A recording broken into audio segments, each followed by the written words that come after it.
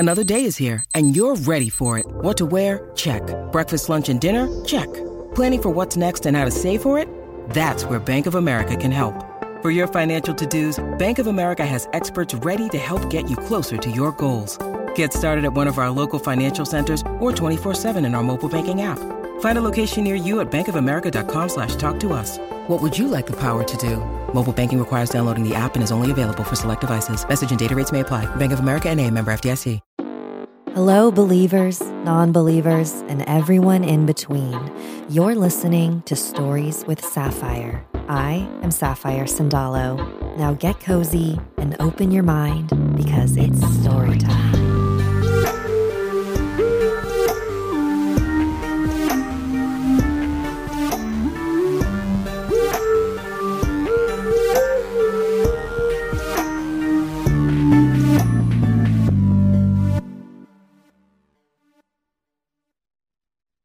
My full name is Jason Kili'inahukula Lindo.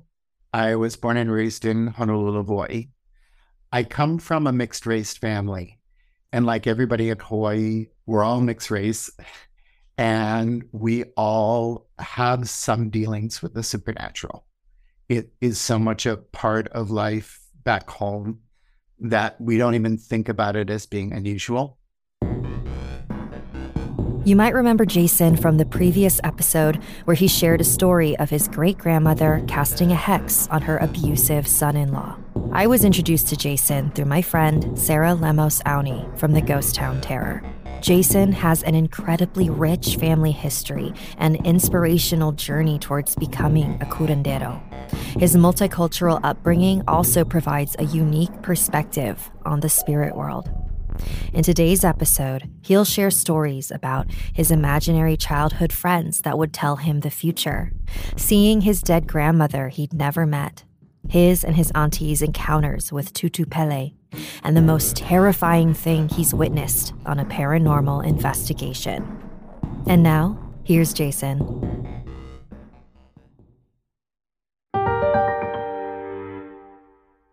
So on my mom's side, my maternal grandmother was Portuguese, and she was what's called a benzedeira in our language, a healer that healed by praying to the saints. My maternal grandfather was Native Hawaiian and Chinese and English, really steeped in his culture. His mother was a lady in waiting to the last queen, to Liliuokalani. So my family on the Hawaiian side, we are Ali'i, we're chiefly class. We are descendant of a first cousin of Kamehameha I's mother. So we have been hereditary retainers to the Kamehameha dynasty as long as they existed. And then after that, we continued as retainers to the Kalakaua. So that's just a little background on the Hawaiian side of my family. I was fortunate in having a grandfather that grew up speaking Hawaiian as his first language. So it kind of gave me a little deeper dive into the culture. My dad's family are all Portuguese. The Portuguese side of my family are interesting. We are what are called Anusim or Maranos. So we were originally Jews, and we were force converted to Christianity. So we still retain a few Jewish customs. My dad's grandmother was a feiticeira, which is the Portuguese version of a bruja, of a witch. She was very, very famous on our island for curing people and also for having the ability to put the evil eye on someone. Both her daughters were also feiticeiras. I consider myself a curandero. I'm the sixth generation in my family that practices our form of spiritual healing. I'm a practicing Jew witch is what I would call myself. So I do a lot of, in addition to practicing Judaism, I also do a lot of the kind of metaphysical work from my tradition, and then also working with the saints, because that's the tradition that I come from in my family. So that's kind of my connection with the spirit world. Hopefully that answers your question. I'm really fascinated by people whose practices are formed from such a variety of backgrounds. It's a nice reminder that there are multiple ways of achieving the same goal, and they don't have to be mutually exclusive. My maternal grandparents kind of raised me. It's a Hawaiian thing. We call it hanai. Both my parents had to work, and I was a real sickly child. I had very bad asthma. So my grandparents took care of me. And a lot of the stories that I was told were not fairy tales. They were stories of supernatural encounters in my family.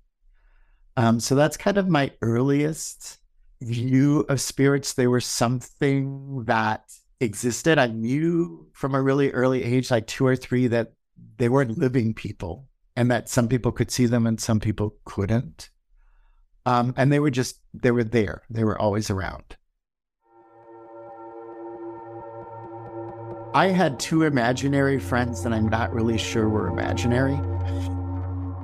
My sisters talk about them and they said, we often wondered because just matter-of-factly one day you told us, oh, they've left. They told me they'd be back, but they're gone. And then I never talked about them again. There were 2 elderly women who started appearing to me around the time I was 3 years old and left about the time I was 6. And they would come into my room and they would tell me things, and then things would happen that they had told me. One that's stuck in my mind because I was a little kid was one of them came to me and said, oh, don't be sad and don't be scared. A lot of the fish in your aquarium, I loved our family aquarium, are going to be gone. The bear's going to eat them. And I thought, what? And I had a dream that night. I was probably not quite 4, that this, I'm sure it was some kind of spirit, this evil-looking bear came in and said, I'm going to eat all your fish and you're going to tell people that I did this and they're not going to believe you. And I woke up in the morning and I had these I loved these angelfish. We had different kinds, but there were these 4 big angelfish and they were gone. Not a trace of them in the tank. Not a skeleton, not a nothing. They were gone. And I remembered the dream and I said to my mom, Flora and Kleena, who were the names I had made of the 2 ladies, said that the bear was going to come and eat the fish. And my mother just kind of looked at me with that, you're a very strange child look. And that was the last that was said about it. Once I had a very, very bad episode of asthma and I actually had to go into the hospital and be in an oxygen tent. Then they had oxygen tents. This was probably like 1964. And I remember both of the old ladies saying, you're going to get really sick. Don't worry, you're going to get better. And about 2 days after that dream, I had such a severe asthma attack that I had to be hospitalized for 5 days. So those were the kinds of things they would tell me. And then they just disappeared and I did not see them again until I actually started working with Sarah as a student. Sarah teaches courses on how to connect with your gifts. And I had kind of pushed a lot of those kind of gifts aside growing up. And when they started to come back to me, there were the 2 ladies again. And saying, we've always been with you, we'll always be with you, but you won't always know we're here. So they may have been the first 2 spirits I saw. But the one I remember the most was my great-grandmother. So my Hawaiian great-grandmother, we called her Grandma Ku'oloha. Ku'oloha was one of her names. She had several Hawaiian names. She died 3 months before my mom was born. So she died in 1928. My mom's Hawaiian name is Ku'oloha. She was named after her. So it's a big thing to visit graves, kind of like it is in the Philippines.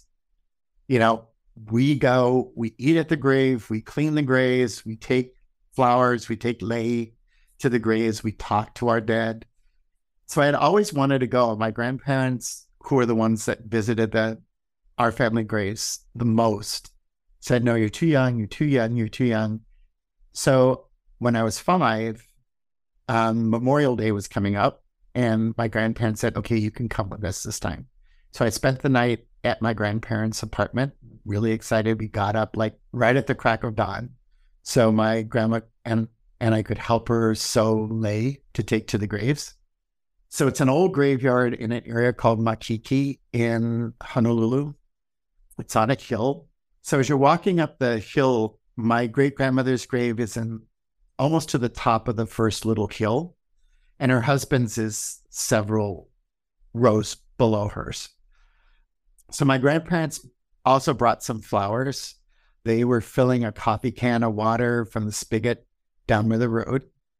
And both my grandparents used canes. So walking up the little hill was kind of slow for them. So I ran up the hill first. And I saw my grandfather's youngest sister. We called her Auntie Babe because she was the baby of the family. Her real name was Leilani. So I saw my Auntie Babe and I'm like, what's she doing here? And she was calling to me. So I ran up to the grave that she was standing by. When I got to the grave, she wasn't there. And I was really confused. By that time, my grandmother had reached me first. And she said, Jay, how did you know where Grandma Ku'uloa's grave was? And I said, I don't know. I came up here because I saw Auntie Babe. And my grandmother, and by this time my grandfather had come up behind. And he's staring at me, and my grandma says, what do you mean, Auntie Babe? And I said, well, I saw Auntie Babe, but maybe it wasn't her because she was dressed really funny and she looked kind of different. And my grandma said, what did she look like? And I said, well, she had her hair up in a bun and she had a big comb. You know those tortoiseshell combs that like Spanish women wear? And you had the mantilla over it. She had a big one of those in her hair. And I said, and she was wearing mu'umu. People on the mainland call them muumuus, but it's really mu'umu. So she was wearing a white mu'umu. And when I got up to her before she ran away, I said, she didn't look quite like Auntie Babe. I don't know how to, at 5, I couldn't really explain it. And my grandma was really interested in how her hair was done and what she was wearing. And so I said again, and then she said, what did she do? And I said, well, she didn't say anything to me. She just smiled at me. And then I looked away for a moment. And when I looked back, she was gone. And so my grandmother said, and this is so Hawaii, she goes, that was not your Auntie Babe. That was Grandma Ku'uloa. This is her grave. And I was like, what? And she said, you got your asthma from her. She died of asthma.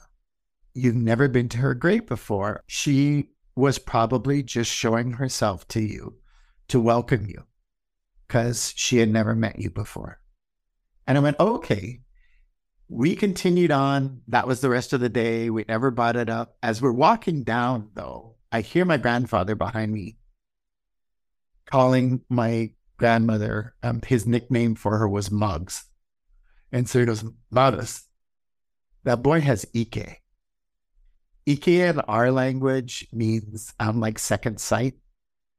And she's just like, shh. So I assume they told my mom that story because that night after dinner, my mom never asked me about it. But what she said was, so you went to see your Grandma Ku'uloa's grave today? And I said, yeah. She goes, I saw her when I was 5 years old too. And I was like, why is she saying two?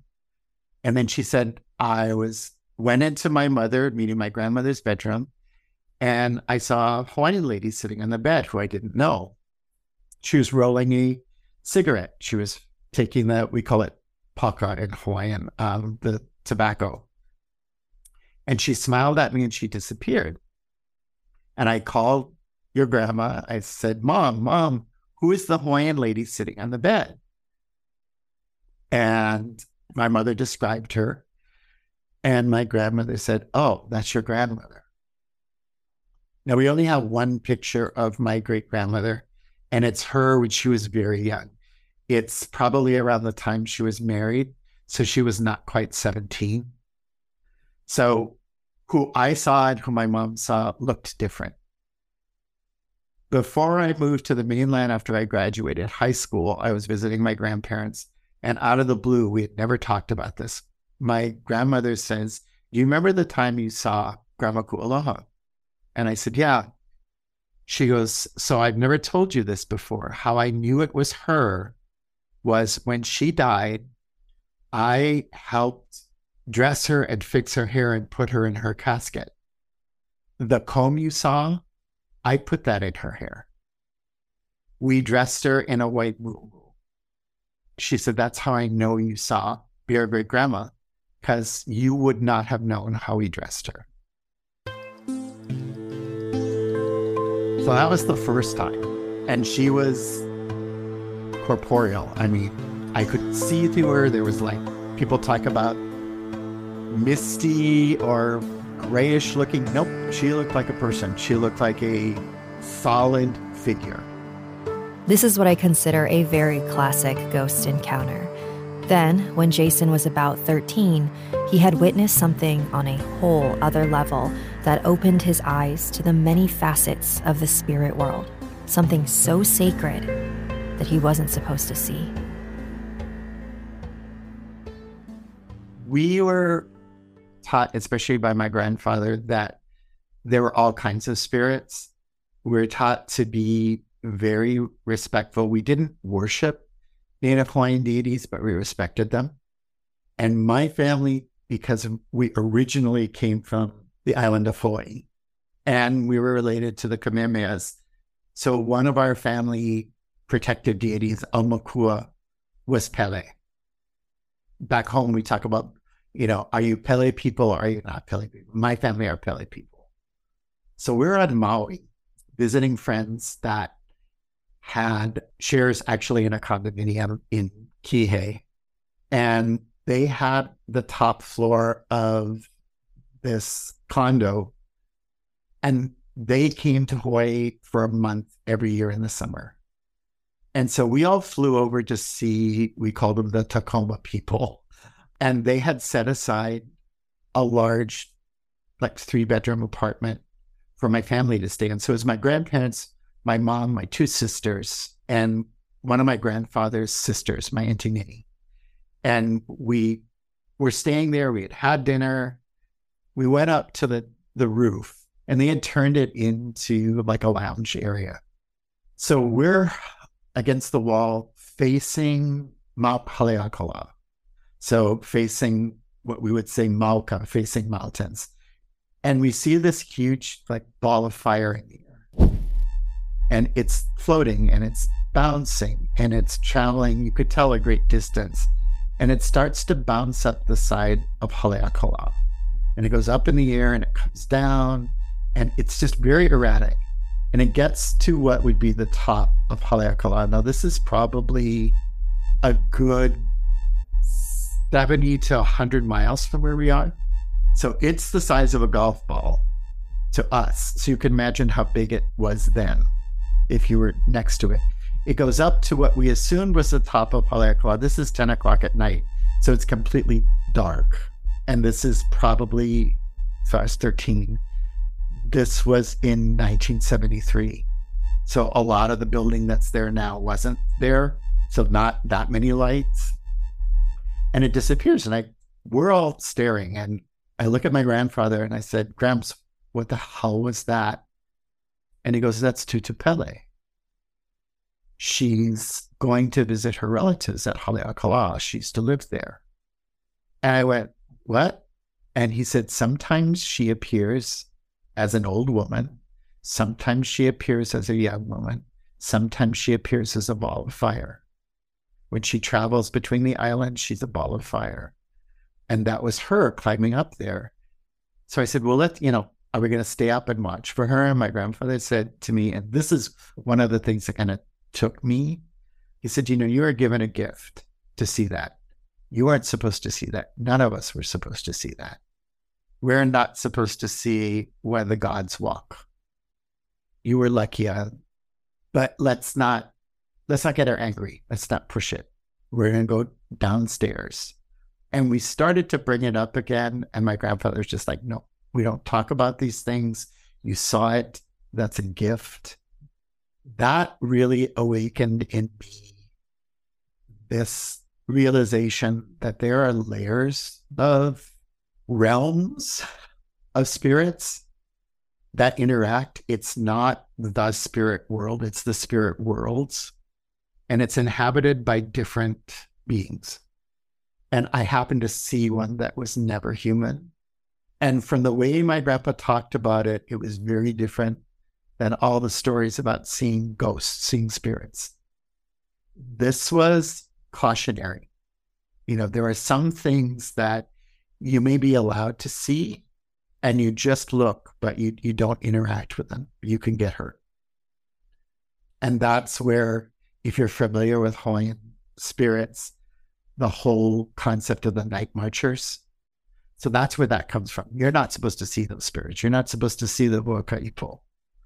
They're performing a sacred duty, whether they're the gods walking or chiefly spirits. You see them and you interact with that and they will kill you. And that's our firm belief. So it created in me this real respect about working with spirits. Don't take this lightly. Know the spirits you're working with. Know whether you have permission to work with them or not.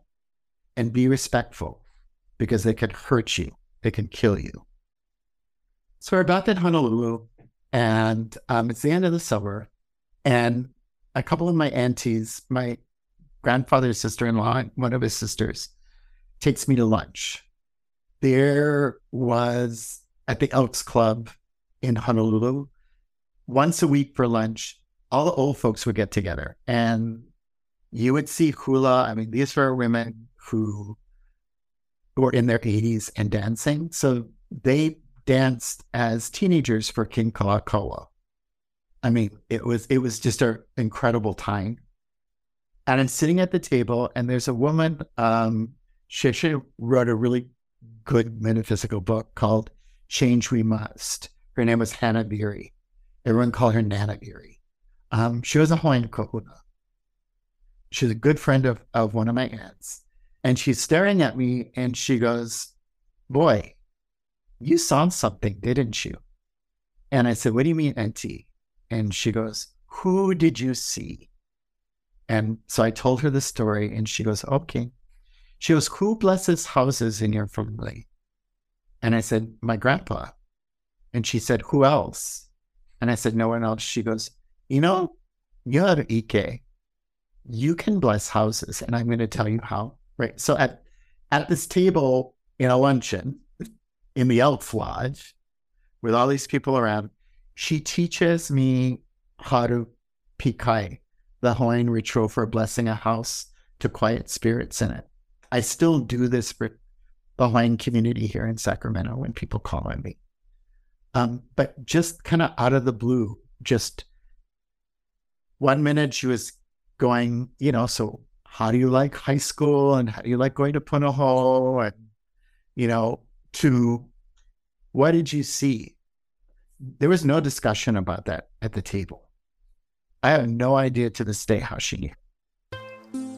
The old Hawaiian folks that I grew up with, that's what they were like. They would just start talking to you. And they would tell you things and you had no idea how they knew about it. You learned not to ask questions. You just learned to observe and listen to them. You started asking them questions, they would shut up and they would never talk to you again. And that's kind of our tradition. We say nohoi hamau, sit and shut up is our method of learning from our elders. I moved to the mainland when I was 18. By the time I was 21, my grandfather and a good deal of his brothers and sisters had all passed away. So looking back on it, it's almost like they knew there was only a couple of years left that I was going to go away and they'd not see me again. So they started kind of teaching me all this stuff. There are periods of time when people come into my life to teach me something. And when I learn the lesson, usually they leave. When we return from the break, Jason shares the story of his auntie Francine, who was nearly taken by a powerful deity, the scariest thing he's witnessed while paranormal investigating, and how he finally accepted his calling to become a healer. Hey, it's Kaylee Cuoco for Priceline. Ready to go to your happy place for a happy price? Well, why didn't you say so? Just download the Priceline app right now and save up to 60% on hotels. So whether it's Cousin Kevin's Kazoo Concert in Kansas City, go Kevin, or Becky's Bachelorette Bash in Bermuda, you never have to miss a trip ever again. So download the Priceline app today. Your savings are waiting. Go to your happy place for a happy price. Go to your happy price, Priceline. Your brain needs support, and new Ollie Brainy Chews are a delightful way to take care of your cognitive health. Made with scientifically backed ingredients like Thai ginger, L-theanine, and caffeine, Brainy Chews support healthy brain function and help you find your focus, stay chill, or get energized. Be kind to your mind and get these nootropic chews at ollie.com. That's OLLY.com. These statements have not been evaluated by the Food and Drug Administration. This product is not intended to diagnose, treat, cure, or prevent any disease. And now, the stories continue. This happened to my auntie Francine, who's passed away. She's not related to me. She was one of our elders, one of the kupuna in the community in Sacramento. I loved that lady. Very powerful spiritual woman.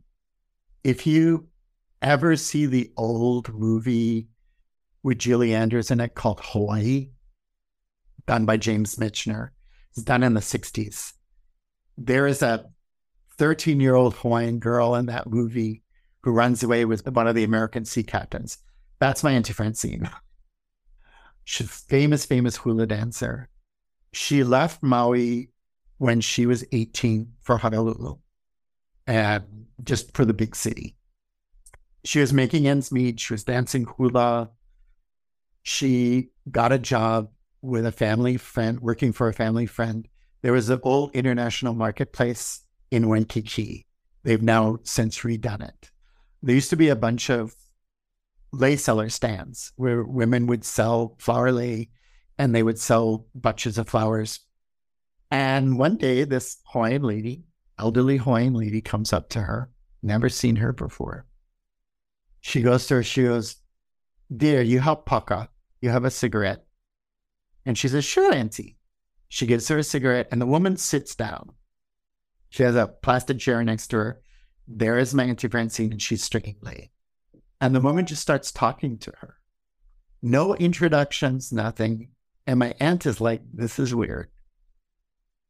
And the woman goes to her, "So, how do you like not living in Lahaina?" And my aunt is like, "How does she know I'm from Maui?" She goes, I like it, auntie. I like Honolulu." She goes, "Yeah, it's different. So you used to dance with Auntie Emma Sharp. Who are you dancing with now?" And by this time, she's getting nervous. And she tells her who she's dancing with. The woman finishes her cigarette, puts it out, gets up, and just says, "Okay, bye, dear." She walks away. Next day, and it's important that you know, the time was noon. Same woman, dressed in the same red muumuu, comes up to her. "Excuse me, dear, you got Paka?" Yes, shoots a cigarette. She sits down, starts talking to her again, telling her who her friends is. "You should stay with this person. You should leave this person alone." This goes on for 5 days. My aunt is freaking out. So 6th day, she walks to work. She gets there early. Across from her lei stand is another lei stand and an elderly Hawaiian woman. They weren't really friendly because competition, but they would say hello in the mornings. She gets there and the woman goes, "Girl, come here. Girl, now, come here." She goes to her and she goes, "Don't talk that lady no more." She goes, "What are you talking about, auntie?" "The lady that comes to you, stop talking to her." "Why?" She goes, "Girl, you know she's not a lady, right?" And my aunt looks at her and goes, "What are you talking about?" She goes, "That's Tutu Pele." That's not a lady. She likes you too much. That's bad for you. Today when she comes and she asks you for paka, you give her the whole pack. Then you give her a bunch of anthurium flowers. They have to be red. Then you tell her, Auntie, I cannot talk to you anymore. I'm going to get in trouble with my boss. She goes, girl, you do this or bad things are going to happen to you. It's not good when she likes someone that much. Well, anyone from the spirit, but especially our deities, they can like you too much. So they want you as a companion. And if they want you too much, they'll take you. So she's watching this the whole time. And she's like, okay, Pele only appears to someone once. That's the tradition. She's the hitchhiker. They pick her up. She asks them for a smoke. They look in the back seat. Either they just see the glowing cigarette and nothing else, or she's gone. She knocks on the door for a glass of water. You come back with a glass of water. She's gone. This woman came 5 days in a row. So the Hawaiian woman is like, this is not good. She likes you too much. So she's making lei. Noon, the woman comes again, sits down, same thing. She gives her the pack of cigarettes. She's about to give her the flowers and tell her, for the first time, the woman, she's been speaking in English the whole time. First time the woman turns to her and talks to her in Hawaiian. And she says, no need, girl, no need. I don't like you get in trouble with your boss. I don't need the paka. And she gives it back to her. She goes, but I want the flowers.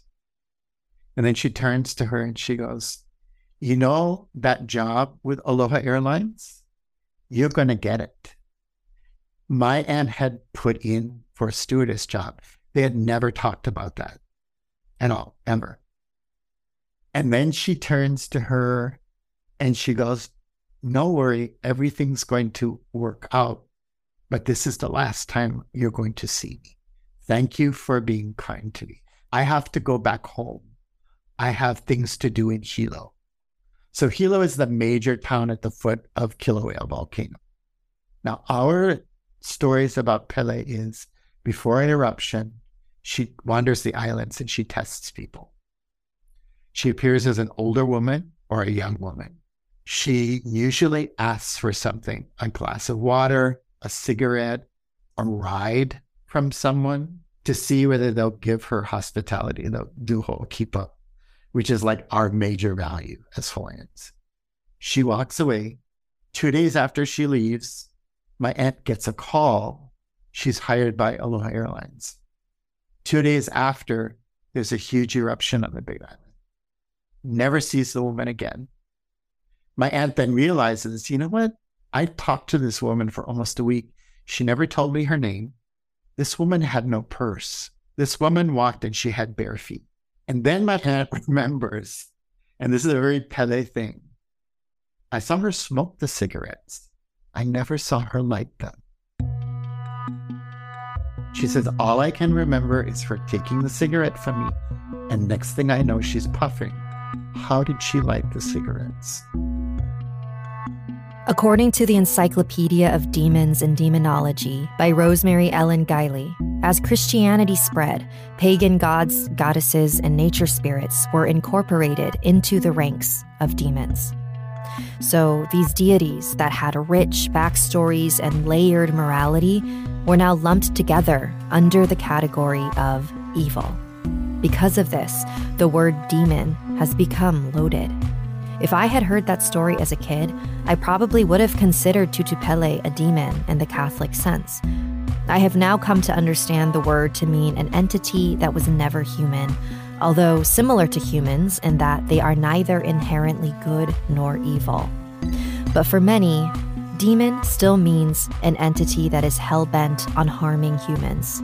These are the entities so many paranormal investigators seek out because they're the easiest to capture on camera. And Jason encountered one. I have done paranormal investigating since 1991 in some different groups.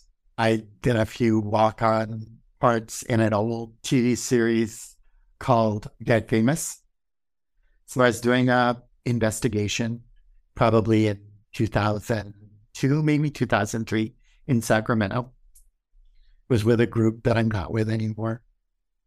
The group's had his wife, who is our lead sensitive. I'm a sensitive. There's two other sensitives there. It's a rental house, 3 like college students, just a lot of drama, girlfriends in and out. We get there and the house is really oppressive, like very, very oppressive. You know, I'm sure you've walked in a place and you can just feel not physically dirty, but like the place is unclean.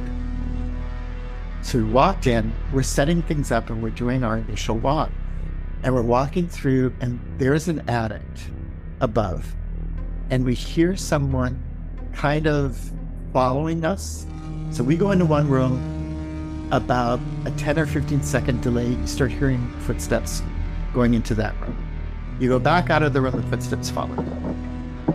We open the like hatch thing to look in the attic, pull down the ladder. There's nothing in there. There's boxes and things, but there's no person. We keep this up. So picture like if you had a big crowd walking on a wall, that scratching noise, we start to hear that following us.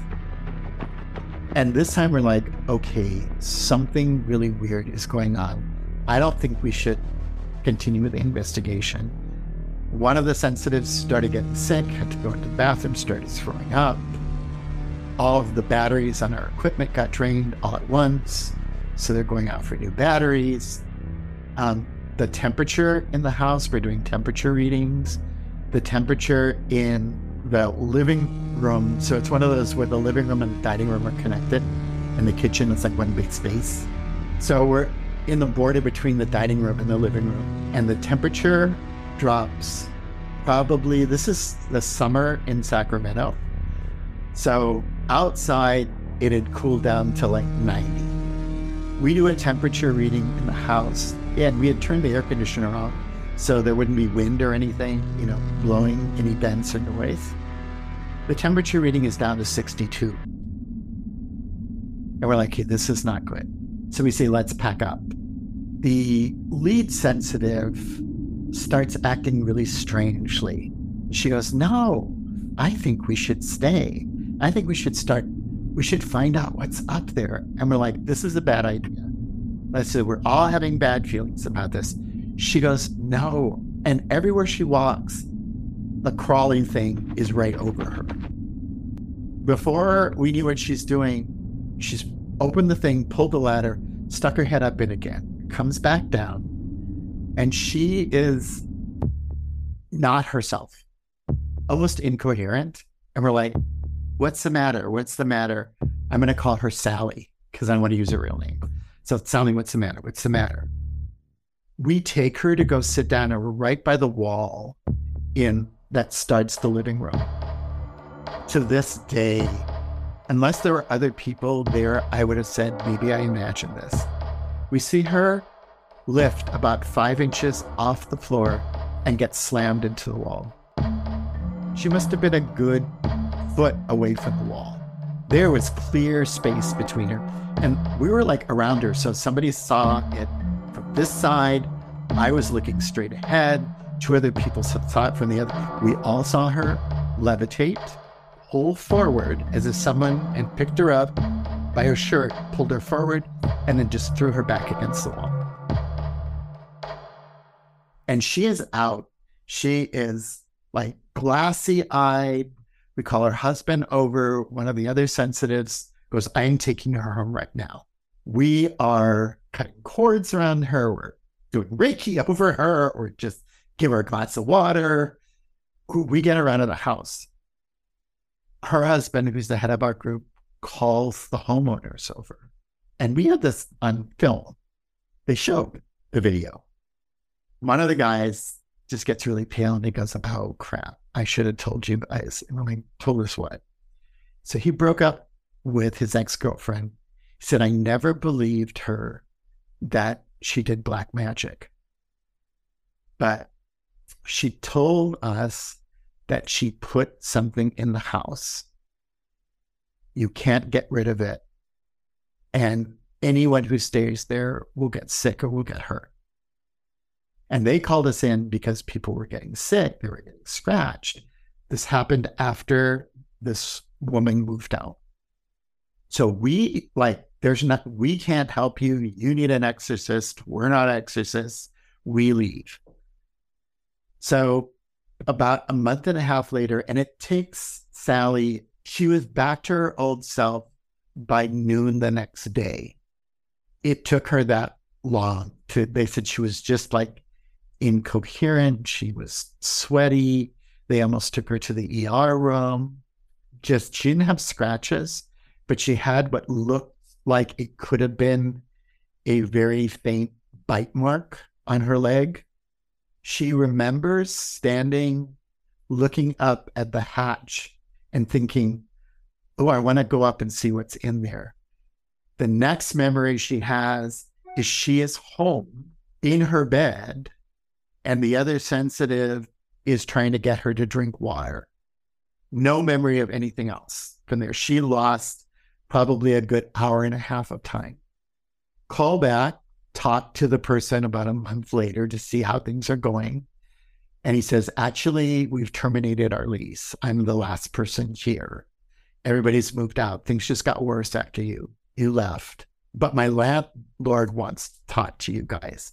So landlord calls and he says, I've heard from the folks there that there were problems. He calls probably a couple months later and goes, I had 2 tenants since then. They don't stay more than 1 or 2 days and then they leave. They just say, this place is weird. We hear noises. We hear people talking. It gets cold. So they put him in touch with another group to do a blessing. They do a blessing.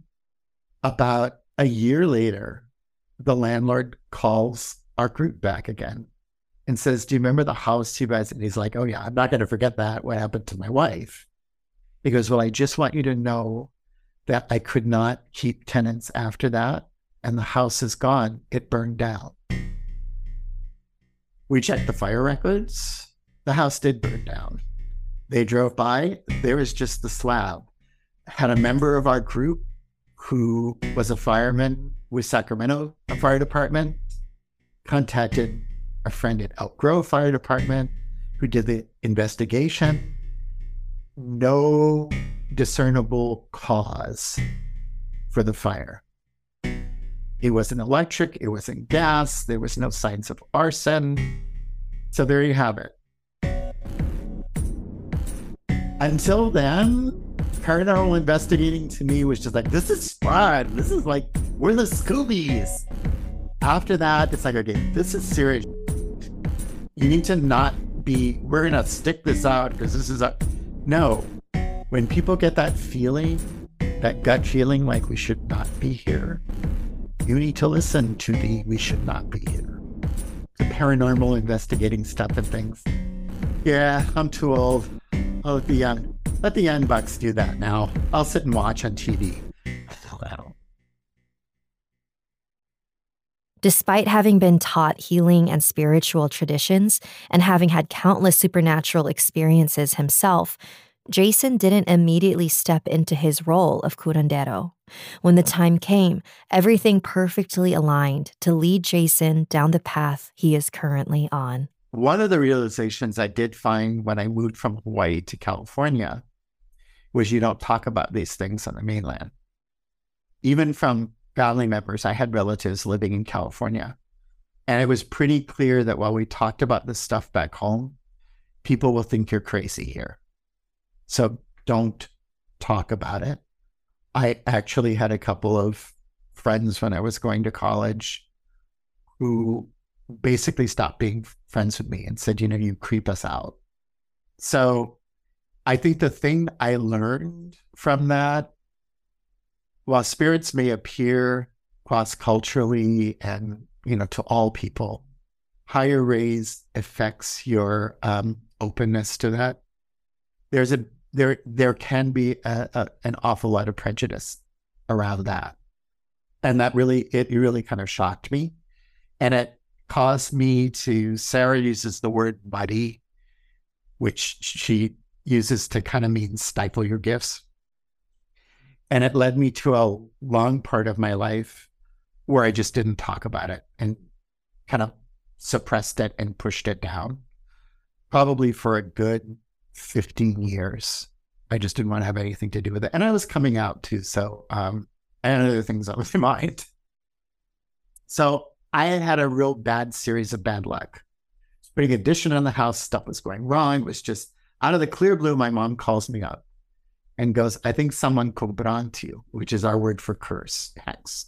And I said, why? And she goes, I've been thinking about all the things going on, and your dog got sick and you had to put the dog, to sleep. And she goes, you need to go see someone to get this taken off. I said, I don't know anybody here.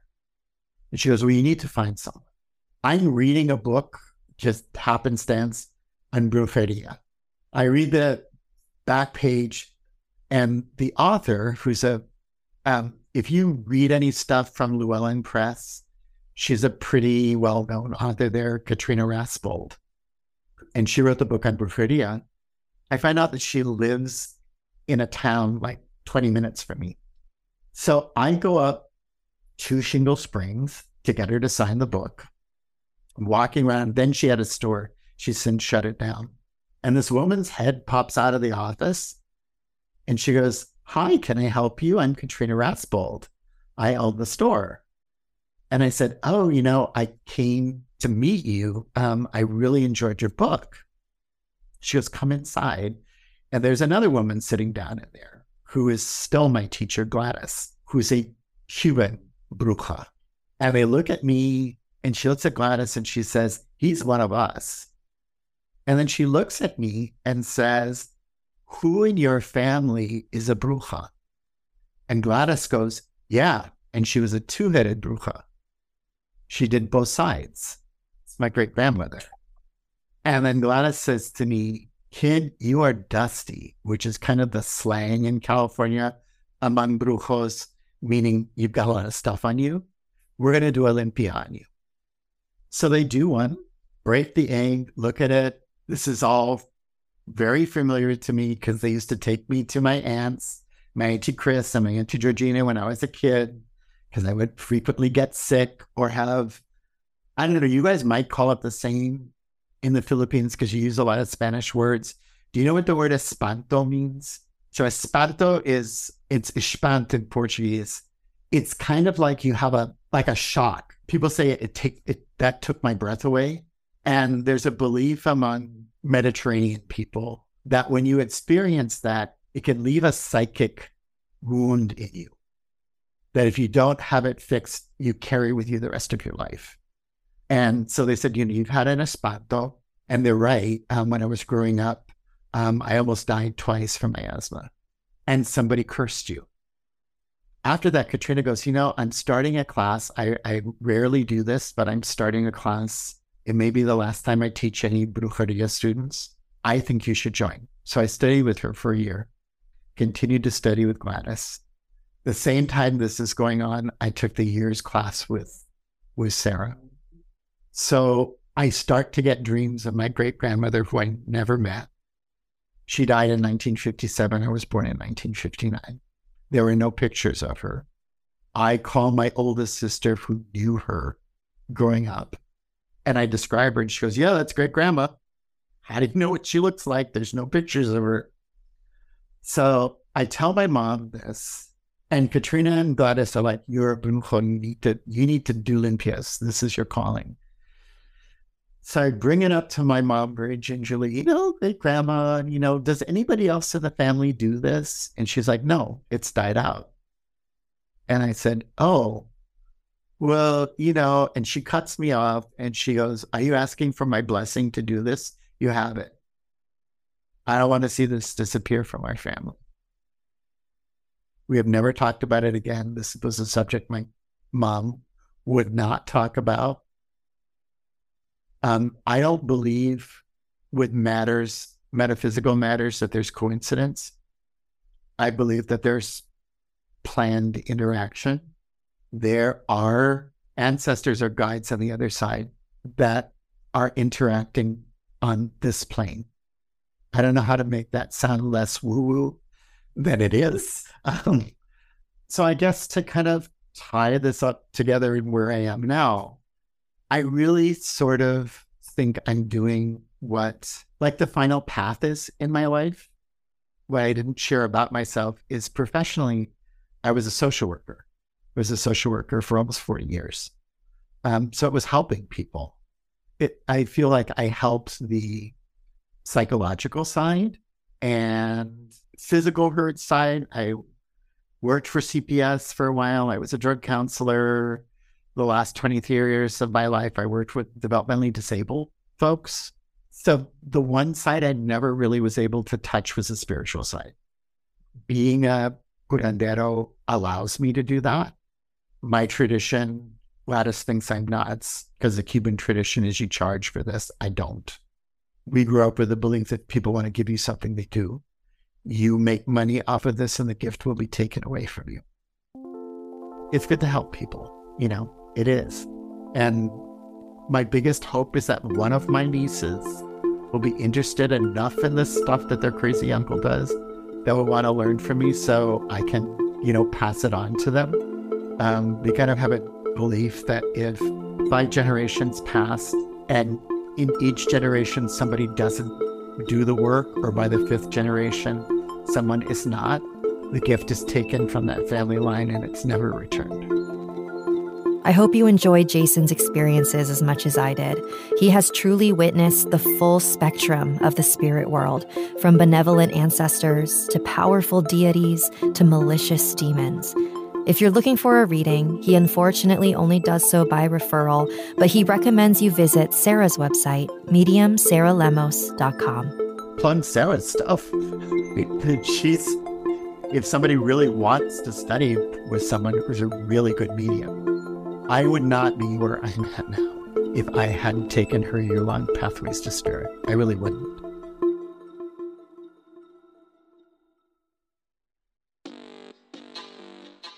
Thank you for joining me today. Have you had similar experiences to Jason? Send me an email at storieswithsapphire@gmail.com. If you like what you heard and would like to support this independently run show, consider becoming a member of my Patreon. Visit patreon.com/storieswithsapphire to learn more. And don't forget to subscribe to youtube.com/sapphiresandalo, where I live stream twice a week. Salamat and good night. Stories with Sapphire is created and produced by me, Sapphire Sandalo. Music written by Sapphire Sandalo. Special thanks to Jason Lindo. For more information on this episode, visit storieswithsapphire.com.